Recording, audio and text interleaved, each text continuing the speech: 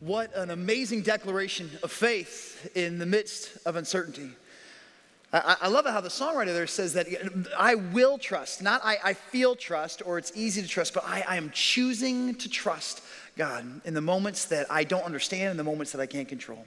So let me pray for us that God would lead us in our time together, that he would open our eyes and our hearts and our wills to his word as we receive it. Let's pray. Father God, I thank you that you are trustworthy. I thank you that you are faithful to us. I thank you that your word and your heart and your character can be counted on. And Lord, there are those of us who walked into this room today with question marks, with uncertainty, with anxiety, with heavy hearts. And God, I pray that you would meet us at our point of need, that you would remind us that you're doing things that we can't see, that in many ways you've answered prayers that we prayed long ago. We just haven't seen the manifestation of that answer yet. So God, I pray that you would wrap our hearts in your perfect peace. I pray, Lord, if there's anything seen or unseen that would prevent us or obstruct us from hearing your voice in your heart, we pray that you would remove it now in the name of Jesus by the power of your Spirit. God, you want to give us a gift today, the gift of your truth, of your love and your kindness. Give us hearts to receive it. We pray these things in Christ's name. Amen. Well, I want to say how happy I am to kind of actually be here on the ground in Holland, at least for part of the week. I'm kind of bouncing back and forth between the east and west side of the states until my family moves here in later this summer. But I was disappointed that I missed Tulip Festival. Like, I know it's like all the rage, and I kind of came here the day after. I was in the Netherlands in the airport. I did get to see some tulips there. Unfortunately, they were made out of wood. That was the best I could get. So next year, I look forward to seeing it in all of its glory. If you need a copy of the scriptures, please raise your hand, and our team would be more than happy to give you a Bible. We're going to be spending our time in the Old Testament. I had a professor call it the First Testament. He goes, we don't like things that are old, so he calls it the First Testament. We're going to spend some time in the book of First Kings and in the beginning of Second Kings. So if you have scripture, you can open that up there. Now, I don't remember exactly how old I was. I think I was maybe 9 years old, and I had gotten into an argument with my mother. And it had gotten so fierce, so intense that I said, you know what, that's it. I can't live here anymore. I'm running away. And to my great dismay, my mother did not beg and plead and try to stop me. She actually walked me up into our attic and helped me pick out a suitcase that I could put all of my belongings into. She asked me if I thought I was going to get hungry and helped me kind of pack a lunch so I would be able to survive life on the road. I picked a bad time to run away in suburban Chicago. It was December. There was snow on the ground. And my mom was smart enough to send my brother, who was 7 years older than I, my 16-year-old brother, with me just to make sure that I landed safely somewhere as I branched out in my new life as an independent 9-year-old.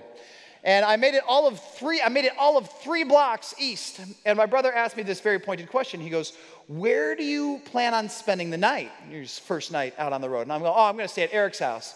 And he goes, does Eric and his family know that you're coming? I go, no, I'm just showing up unannounced. And he goes, well, what if it doesn't work for them to host you tonight? Like, what if they weren't planning on guests? What if they already have people? What will you do? And I go, well, I'll just sleep here on the corner.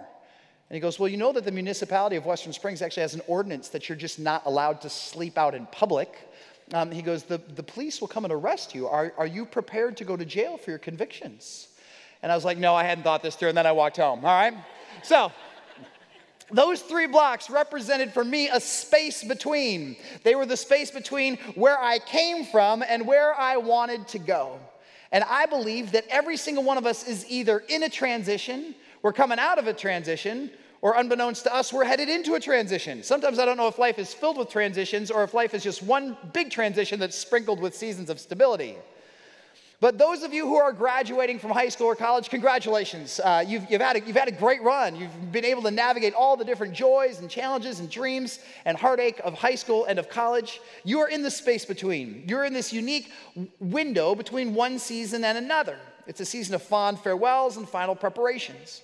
If you're graduating, the beauty of this kind of milestone for you is that at least you knew it was coming. You had it circled on your calendar for months, if not years. You've kind of picked out that perfect outfit that you're going to wear under that gown that they make you wear. And you've planned out your hair so that it will survive that little mortarboard cap they kind of hand out to you as well. If you're graduating, you know your transition is coming. Others of us, we have been ambushed by transitions that we did not expect. You've had an unexpected change in your work. You're entering into a transition in your relationship. Or maybe you've had a radical downshift or upshift in your housing or your finances. I don't know. But my guess is that most of us are experiencing a transition or anticipating a transition of some kind. And the question that Pastor Craig and Brad Gray, when he comes back to visit, and I are going to try to answer over these next 10 weeks is this: what do I do in the middle? How do I conduct myself in the in-between season? How do I crack myself open to God's heart and to God's leading so I can discover what it is that he wants to do in me and through me and around me in the in-between space? So this morning, we're going to look at the space between the mundane and the miracle. And we're going to start by looking at 1 Kings chapter 19. This story begins with an account from the life of Elijah, who was kind of the reigning prophet in ancient Israel. Jesus talks about the Bible that he read, and he would talk about the law and the prophets. And kind of the face of the law was Moses, and kind of the face of the prophets, the most famous prophet in kind of Jewish lore would have been Elijah. Now, Elijah has just completed a major miracle moment. This would have been the pinnacle of a prophet's career. He was able to preach a message that God answered with fire and turned an entire nation to a point of repentance. If you're a prophet, that's the goal, that's the win. But unfortunately, the evil king and the wicked queen, Ahab and Jezebel, revolted against him, and they were chasing him down so that they could kill him. So he goes from this pinnacle moment to a time of hiding and desperation and despair. Sometimes you'll hear commentators talk about the morning after syndrome for athletes. Like you'll work your whole life to win the national championship or the gold medal, and you do, and then the next day you have got this kind of hollow feeling in your gut because you're not sure what you're supposed to do anymore. You're not sure how today is supposed to unfold because you've already hit it all. This is where Elijah is. And in this moment of feeling overwhelmed, God speaks to him. This is what he says in 1 Kings 19, 15 to 18. The Lord said to him, Elijah, go back the way you came. Go to the desert of Damascus. When you get there, anoint Hazael, king over Aram. Also anoint Jehu, son of Nimshi, king over Israel. And anoint Elisha, son of Shaphat, from Abel-Meholah, to succeed you as prophet. Jehu will put to death any who escape the sword of Hazael. Elisha will put together any who escape the sword of Jehu. Yet I have reserved 7,000 in Israel, all whose knees have not bowed down to Baal, who's kind of the competing god or idol in that season, and whose mouths have not yet kissed him. So what God is saying to Elijah is, I have brought you safely through this season. I've completed all of the major work through you that I have needed to complete. Now it's time for you to hand the baton to somebody else. God is moving Elijah from a season of victory to a season of legacy. And so in that spirit, he completes the next part of that process. He's getting ready to hand the baton to his successor. Now, I've learned in my life, sometimes God will call us in a crisis. Sometimes God gets our attention because the wheels are falling off. Something negative has happened to us. There's been a trauma or a job change or an illness. But oftentimes, have you ever noticed that God speaks to you when life is going just fine? God ambushes you when you've got your whole kind of next 5-year plan nailed down. You've got it in a PowerPoint. You've got it on a document that you laminated. It looks great. All you need is for God to rubber stamp it. You don't want him to put his fingers in it. You're like, Lord, I have this thing. Please stay out of my way. I think it was Woody Allen who said, if you want to make God laugh, tell him your plans. And many of us, we have our plans, and God interrupts. That's exactly what happens to the next character that's introduced here in the text, a guy by the name of Elisha. This is one of my favorite portions in all of Scripture. So Elijah went from there and found Elisha, son of Shaphat. He was plowing with 12 yoke of oxen. So he's got 12 teams, 24 oxen. And he himself was driving the 12th pair. Elijah went up to him and threw his cloak around him. Elisha then left his oxen and ran after Elijah. Let me kiss my father and mother goodbye, he said. Then I will come with you. Go back, Elijah replied. What have I done to you? So Elisha left him and went back. He took his yoke of oxen and slaughtered them. He burned the plowing equipment to cook the meat and gave it to the people, and they ate. Then he set out to follow Elijah and became his servant. Now imagine that you are Elisha. You're working on the family farm. Your plan is laid out for you. Your father owned the land. You learned how to till and work the land. And then one day you're going to either sell that land or you're going to give it off to somebody else. Your career plan is already marked out. It is crystal clear.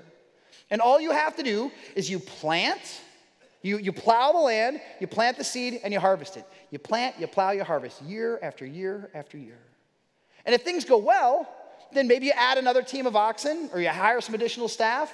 And your plan isn't necessarily easy, but it's predictable. There aren't going to be any surprises. You're going to run this farm until you die. And it's in the midst of that you're just plowing your field, mind your own business, and Elijah, a national hero, shows up on your front yard and without any words of introduction throws his coat on you. That's weird, right? That's just a weird moment. Like if somebody that you've kind of dreamed about meeting your whole life just kind of throws a coat on you and runs away, that's what happens in this moment. We don't have any sign that there are any words exchanged through them. Elijah, in pure prophetic, dramatic fashion, throws a cloak on him and walks away. Now, Elisha knows what that means. Because in that culture, if you were to take, you've heard us use we have the expression in our culture, passing the mantle. Well, the mantle would have been a version of a cloak. So if you take your cloak and you put it on a younger person, basically what you're saying is, my intention is for you to take my place. I want you to come with me. I want you to walk in my footsteps. I'm going to teach you everything that I know about this business or about this vocation, or in this case, about this ministry. And I'm going to hand it over to you when the time is right. So can you imagine being Elisha, standing in that moment and just being stunned at the weight of what that symbol meant? He's standing there stunned with this cloak on his shoulders, and then he's looking between his plow and the prophet, between the prophet and the plow, between the comfort and the call, between the miracle and the mundane, and he's got to make a choice. He's got to make it now. Why? Because Elijah is walking away. And what does it say? The text says that Elisha ran after him. He knew in an instant that God was opening a door for a new kind of life, a new kind of adventure. And in a moment, he makes a commitment. And notice what he does. He doesn't just say, hey, Elijah, this sounds great. I'm in. I want to follow you. He goes, let me go back and say goodbye to my father and mother. So some of you who are graduating, you're saying goodbye to father and mother. But you're going to be back when you need laundry done, right? Or you're going to be back for Thanksgiving break. You've got to plan. Why does Elisha ask Elijah for permission to kiss his parents goodbye? Because Elisha knows exactly what he's signing up for, and he knows that there's a very decent chance that he will never see his parents again. He's watched Elijah spend the last 3 years of his life on the run because the rulers are trying to kill him for the message that he's given. The life that he is signing up for is not one that is filled with glory and security. It is a dangerous and risky proposition. And then, just so that everybody who's watching is crystal clear about how high the stakes are and how committed he is into this new life, what does he do? It says that he takes his oxen and he slaughters them. And then he takes the plow and he burns the oxen on the plow. He invites the whole neighborhood over for his going away barbecue, and everybody gets ribs. But if you're his parents, what are you thinking? If I'm Elisha's dad, I'm like, hey, son, I'm really glad that you have a chance to intern for a major prophetic firm. Let's think this through, all right? Why don't we take the oxen? Why don't we lease them out to the neighbors? How about we take that plow, we'll shrink wrap it, we'll put it in the pole barn, and if this whole little experiment of yours doesn't work out, you can always come back home, because let's not get too crazy. Let's not jump without a parachute. Let's make sure that as you charge and follow your ministry dream, you've got a plan B. Because to operate without a plan B, that's just reckless and irresponsible, right? What does Elisha do? Elisha burns the plow, and he slaughters the oxen. And everybody in his town knows what? That there's no going back. There's no going back. And sometimes in a season of transition, sometimes the space between is a gift from God for us to evaluate the call and decide. Not decide with our brain, but decide with our hearts and say, I'm all in. You'll notice that Elisha didn't kind of get together a group of friends and talk about it, and he didn't do a poll on Facebook or Instagram to ask people what he should do. He just said, I know this is God. And whatever it is that he wants for my future, that's what I want. We're going to be doing baptisms here at Central on August the 20th, the evening of August the 20th. Baptism is what? Baptism is a burn the plow moment. It says, I am all in with the person of Jesus Christ. I'm not turning around. I'm not retreating. I'm not going back. And the reason that we do baptism publicly is to make a bold statement. To say whatever it is that Jesus wants for my future, that's what I want. So if you've never been publicly baptized, circle that date on your calendar. You're going to be hearing more in the upcoming weeks. So Elisha starts his space between journey with a commitment to say, God, wherever it is that you're going, I'm going. And then the last verse there, it says that when he left, he became Elijah's servant. He became his servant. Now, I don't know about you, but if I had a major international, like kind of a global ministry figure say that I was going to be his successor, I would want to leap straight from the backstage into the spotlight. I'd be like, let's get this going. Let's go. But it doesn't say that. It says that he spent a season. We're not sure how long it was. We don't know if his space between was weeks or months. But what did he learn during that time? He learned how to be a servant. Learn how to be a servant. Now, a servant is not, it's not something that we glamorize here in our culture. In fact, we try to teach people, you know what? Hey, you have your first job, you're going to be a server, you're going to be a support staff, but if you do well, you'll graduate beyond that because the goal of life is to get from being a servant to being one who is served. That's the goal, right? That's where we want to get, where we don't have to serve people anymore, but where people have to serve us. It's a great American movie that came out many years ago when I was a kid, Karate Kid, and then they had to make it again with, Jaden Smith because they had to because filmmakers are getting lazy and they're just remaking everything 30 years old these days, right?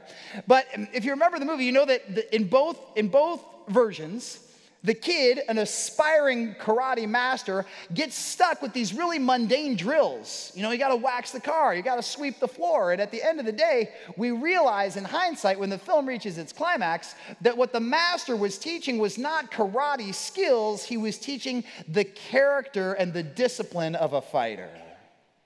And we don't like to do the character lessons. We want to say, teach me the secret moves. Teach me the magic tricks. Teach me the fast track to the top. Don't teach me the character work that's required to be the kind of person who can serve at the highest level. NFL season is right around the corner. Draft just happened. And usually during training camp, you'll hear stories about how veteran players pick on a rookie and they make him kind of carry all of their shoulder pads, or they'll make him take the entire offensive line out for a steak dinner that ends up having a tab of like $12,000. And the veterans like to pick on the rookies. Why? Because they like to remind them that they're not the top dog anymore. That in college, they might have been the elite athlete that everybody was starstruck when they were around. But when you get to the next level, you have to start at the bottom again. And so they try to teach them, what does it mean to be a servant? What does it mean to be a servant? And in the space between, Elisha starts with making a commitment, but then he goes into the school of character.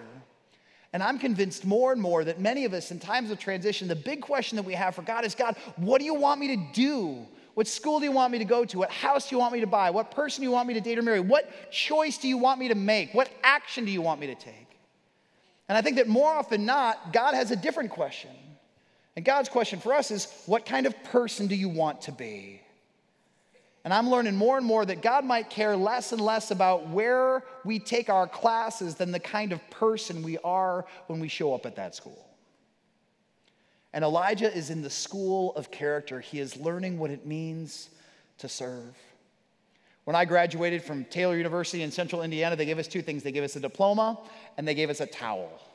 It was a little nice, thin, cheap white towel that had the university logo imprinted on it. Why? Because they wanted to remind us that the nature of Christ-like service was to put a towel over our arm and serve people around us.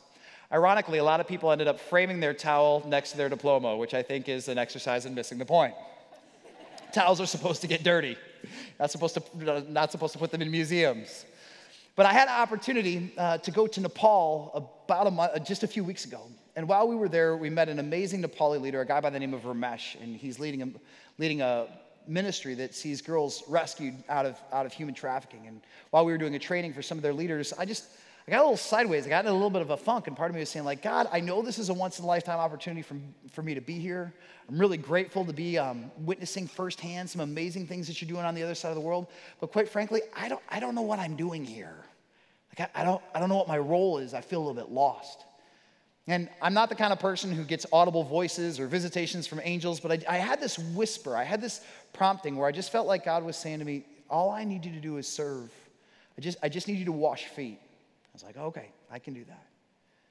So the next day, Ramesh, the ministry leader, says, okay, we're gonna wind up this whole program tomorrow. And he goes, and we're gonna end it with a foot washing. And I went, oh no, like the Lord was literal. I meant actually to wash feet. It wasn't a metaphor. And so one of the things you can see him here, that's Ramesh's back. He's on the ground. He's got that green towel over his shoulder, and he's washing the feet of the pastors that he serves. And so the highest ranking person in the room got on his knees to serve the people who looked up to him and respected him. And if you've ever had a moment like this, you know that it can be immediately emotional. And the pastor was overwhelmed, and some of the young women who were in the room who had never seen a man in an authority position treat another person with physical touch in a way that reflected respect or honor or kindness just began to weep. And one of the staff workers, because there were so many people who needed to be served and honored in this moment, one of the staff workers just kind of shoved a bucket in my hand and gave me a towel. And I go, oh, I guess this is happening now.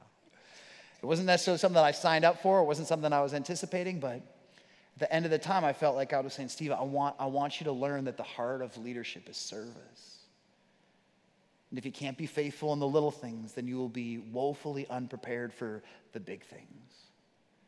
So maybe in our space between, God is asking us to make a God-sized commitment, but God is also asking us to enter into the school of character. And I was just talking with a new friend, a woman, after the first service, and she said, sometimes when you're in a time of transition, you don't get to do all of the things that you used to be good at. And when you have this time of quiet, you have to look in the mirror and realize that there are some hurts and habits and hang-ups in your core that God wants to work on. Now, I don't know about you. I would much rather undertake a new project than actually look into the abyss of the darkness of my own soul and do character work. Like, I would just give me another thing, give me another task. I'll do that. But when I just have to say, all right, Lord, where do you want to root out pride and anger? Where do you want to deal with resentment and temptation? Where do you want to address issues of lust or ingratitude or unkindness in my life? Those are hard questions to ask. You know why? Because God always has answers for those questions. And some of us in this space between, God is saying, I don't want you to do anything new. I want you to drill down into the core. I want you to start moving some of the rocks out of the hardened soil of your heart and soul so that I can weed it out. I can till it, we can water it, and make it ripe and fertile to receive a new word and a new work. In the space between, Elisha makes a commitment to trust God for a new adventure. And then he does the character work to learn how to be a servant. And then finally, he takes a leap of courage. He steps out in courage. So he moves from commitment to character to courage. This is what we read in 2 Kings chapter 2. And we honestly don't know how much time transpired between that initial plow-burning declaration to this episode right here. It says, when the Lord was about to take Elijah up to heaven in a whirlwind, Elijah and Elisha were on their way from Gilgal. And Elijah said to Elisha, stay here. The Lord has sent me to Bethel. But Elisha said, as surely as the Lord lives and as you live, I will not leave you. So they went down to Bethel. What is he modeling? He's modeling the heart of a servant. The company of the prophets at Bethel came out to Elisha and asked, do you know the Lord is going to take your master from you today? Yes, I know, Elisha replied. So be quiet. That's Hebrew for please shut up. Then Elijah said to him, stay here, Elisha. The Lord sent me to Jericho. And he replied, as surely as the Lord lives and as you live, I won't leave you. So they went to Jericho. A different company of prophets, the prophets in a different town in Jericho, they went up to Elijah and asked him, do you know the Lord is going to take your master from you today? Yes, I know, he replied. So be quiet. Then Elijah said to him, stay here. The Lord has sent me to the Jordan.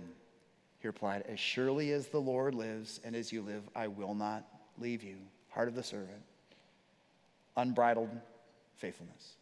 So the two of them walked on. Now 50 men from the company of prophets went and stood at a distance, facing the place where Elijah and Elisha had stopped at the Jordan River. Elijah took his cloak, that famous cloak, the cloak from the scene we just talked about, rolled it up and struck the water with it. The water divided to the right and to the left, and the two of them crossed over on dry ground. Let's stop there for a moment. There are only 3 moments that I can recall in Scripture where God kind of parts a body of water up until this point. It's when God parted the Red Sea for the Israelites, and when he parted this same body of water, the Jordan, for the Israelites again, when they're standing at the water's edge, coming into the promised land. Here, God parts the water, not for an entire nation, not for hundreds of thousands of people, but just for 2.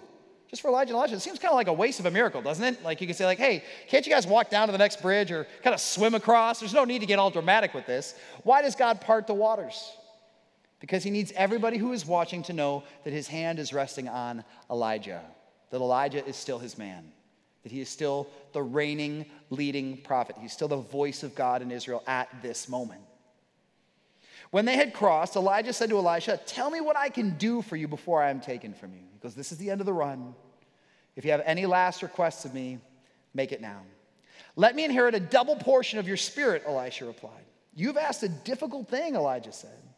Yet if you see me when I am taken from you, it will be yours. Otherwise, it will not.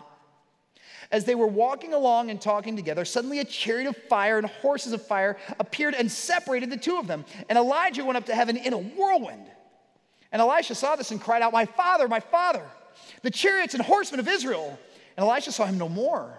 And then he took his garment and tore it in 2. In the ancient years, to tear your garment is a symbol of shock and despair and great grief. The man that he has walked with for a season, who's taught him everything that he needs to know about the character of God and the life and nature of ministry, is gone in an instant. And what I love about this passage is it reminds us that Elisha is taking steps of courage. He's taking the courage to say goodbye. You'll notice that he's had 3 different opportunities to walk away from this moment. Elisha says, hey, if you don't want to come, you can stay home. He goes, no, I'm coming with you. And then he go to the next town. If you don't want to stay, you can go. No, I'm coming with you. Elisha knows what's going to happen. He knows that at the end of this day, the man that he loves is going to be gone. But he keeps stepping towards that moment. He doesn't run from it. He leans into it. He pursues it. And he says, today is the day where I'm going to have to say goodbye. Now, some of us know that God is leading us into a farewell season. Maybe you've been in a dating relationship that has become clear over the last couple weeks and months that it's toxic, that God's hand isn't in it, that this person isn't going to take you to a place that God wants you to be, and it's time for you to say goodbye. Or it could be that there's somebody that you care about deeply who's suffering from an illness that looks like it's going to mark the end of the run. And you're having to decide if you're going to walk with them through that. And I have friends who are nice people who love Jesus who they'll tap out. They'll say, it's too intense, I can't do it. It's easier for me to walk away from this relationship than to walk to the very bitter end as I watch somebody's body unravel. I can't do it, it's too overwhelming. Some of you, God is moving you, maybe you high school and college graduates, God is moving you to a new city or to a new town. Some of you are being offered a job change or a ministry opportunity, and you're having to decide whether you want to walk away from your dream house and your circle of friends and the environment that you have come to know and love. That was kind of the season that Kelly and I were in a few months ago as we were praying about whether or not to come to Central. I've been in Detroit for 22 years. There was like a nice little environment that was set up there, but I felt like God was saying, you can choose. You have to choose. You have to choose between the comfort and the call. You have to choose between the mundane and the miracle. What's going to be? It's going to involve you saying goodbye. Do you have the courage to do it? So there's some of us where God is actually leading us up to a point where he's saying, I'm going to need you to say farewell. And that requires courage on the part of us, required courage on the part of Elijah. Here's another moment of courage. He prays a bold prayer. Elisha says, you get one wish. What is it? And Elisha says, I want twice the amount of God's anointing and favor on your life that you had. That's reckless. And we're not exactly sure even what the motives behind that prayer are, but he prays it. And you know what I realized in reading that passage again? I realized that I would say the overwhelming majority of my prayers are way too small. Like, can I make an honest confession to you? The overwhelming majority of the prayers that I pray are only for me and the people who live under my roof. That's it. that more often than not, my dreams for what I want God to do in the world are limited to the people that are in my immediate circle. And then we have to ask this question: how big is God exactly? How vast is his heart for what is happening on the planet that we dwell on at this unique moment in history? And if the prayers that I'm praying are only for me and mine, I'm missing out on an opportunity to pray God's dreams for a church, for a city, for a nation, for, yes, a world.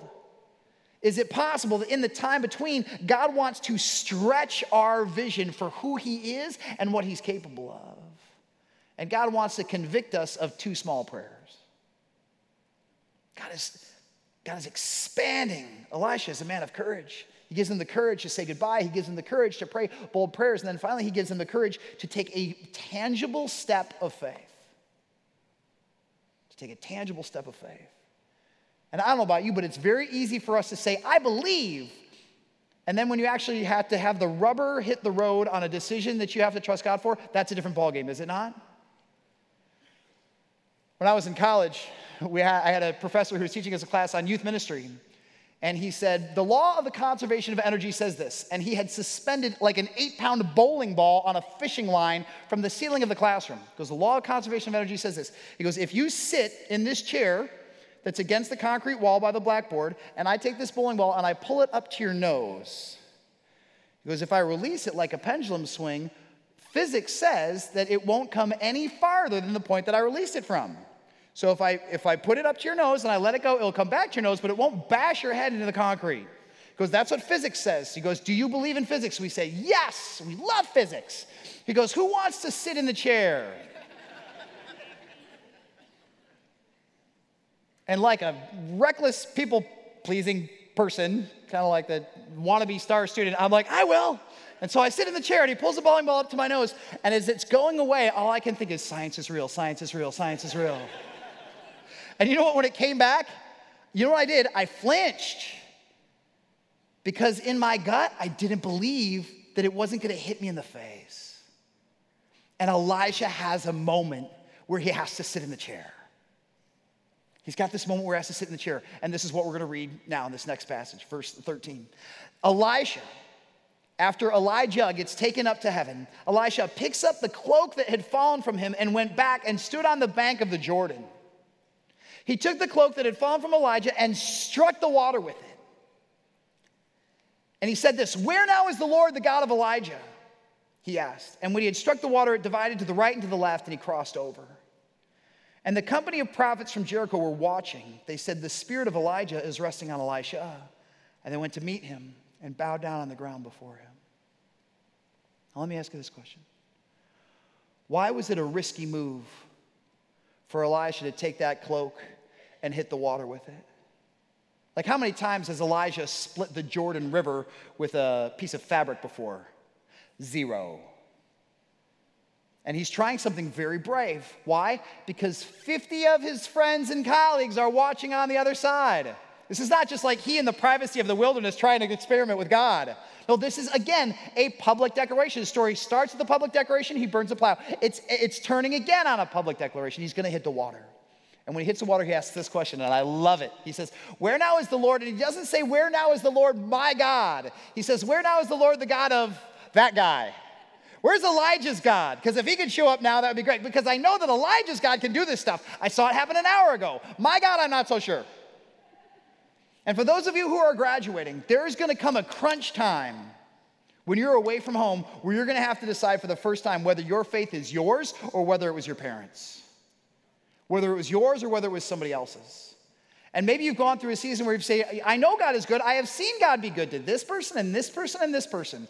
And there's going to come a time in the next season we're going to have to ask this question, is God real to me? And God's going to give you a moment, I guarantee you, in the next 4 months where you're going to have to sit in the chair or decide if you want to sit in the chair.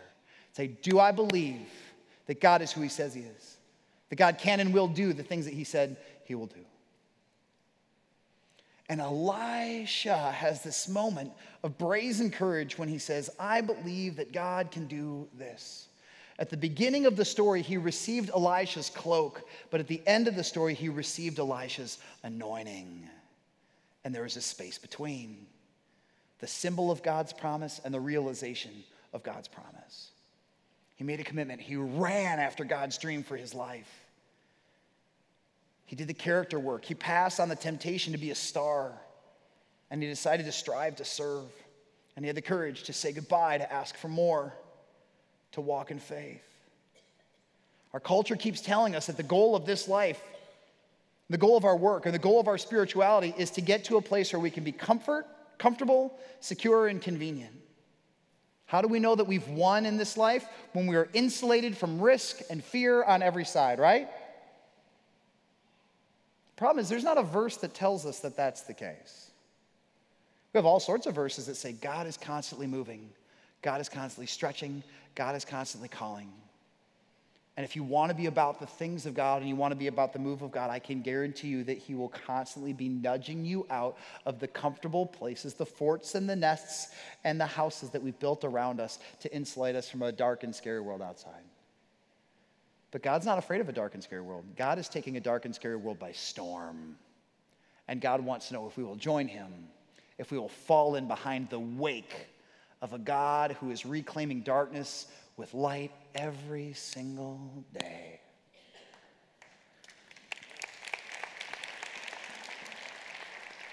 There's two ways to look at your life journey. One is to say, I'm going on a straight path, and there are milestones. There are milestones, because I'm walking a straight line. A milestone lets me know how far they've come. And in many ways, graduation is a milestone. It says, congratulations, you made it this far.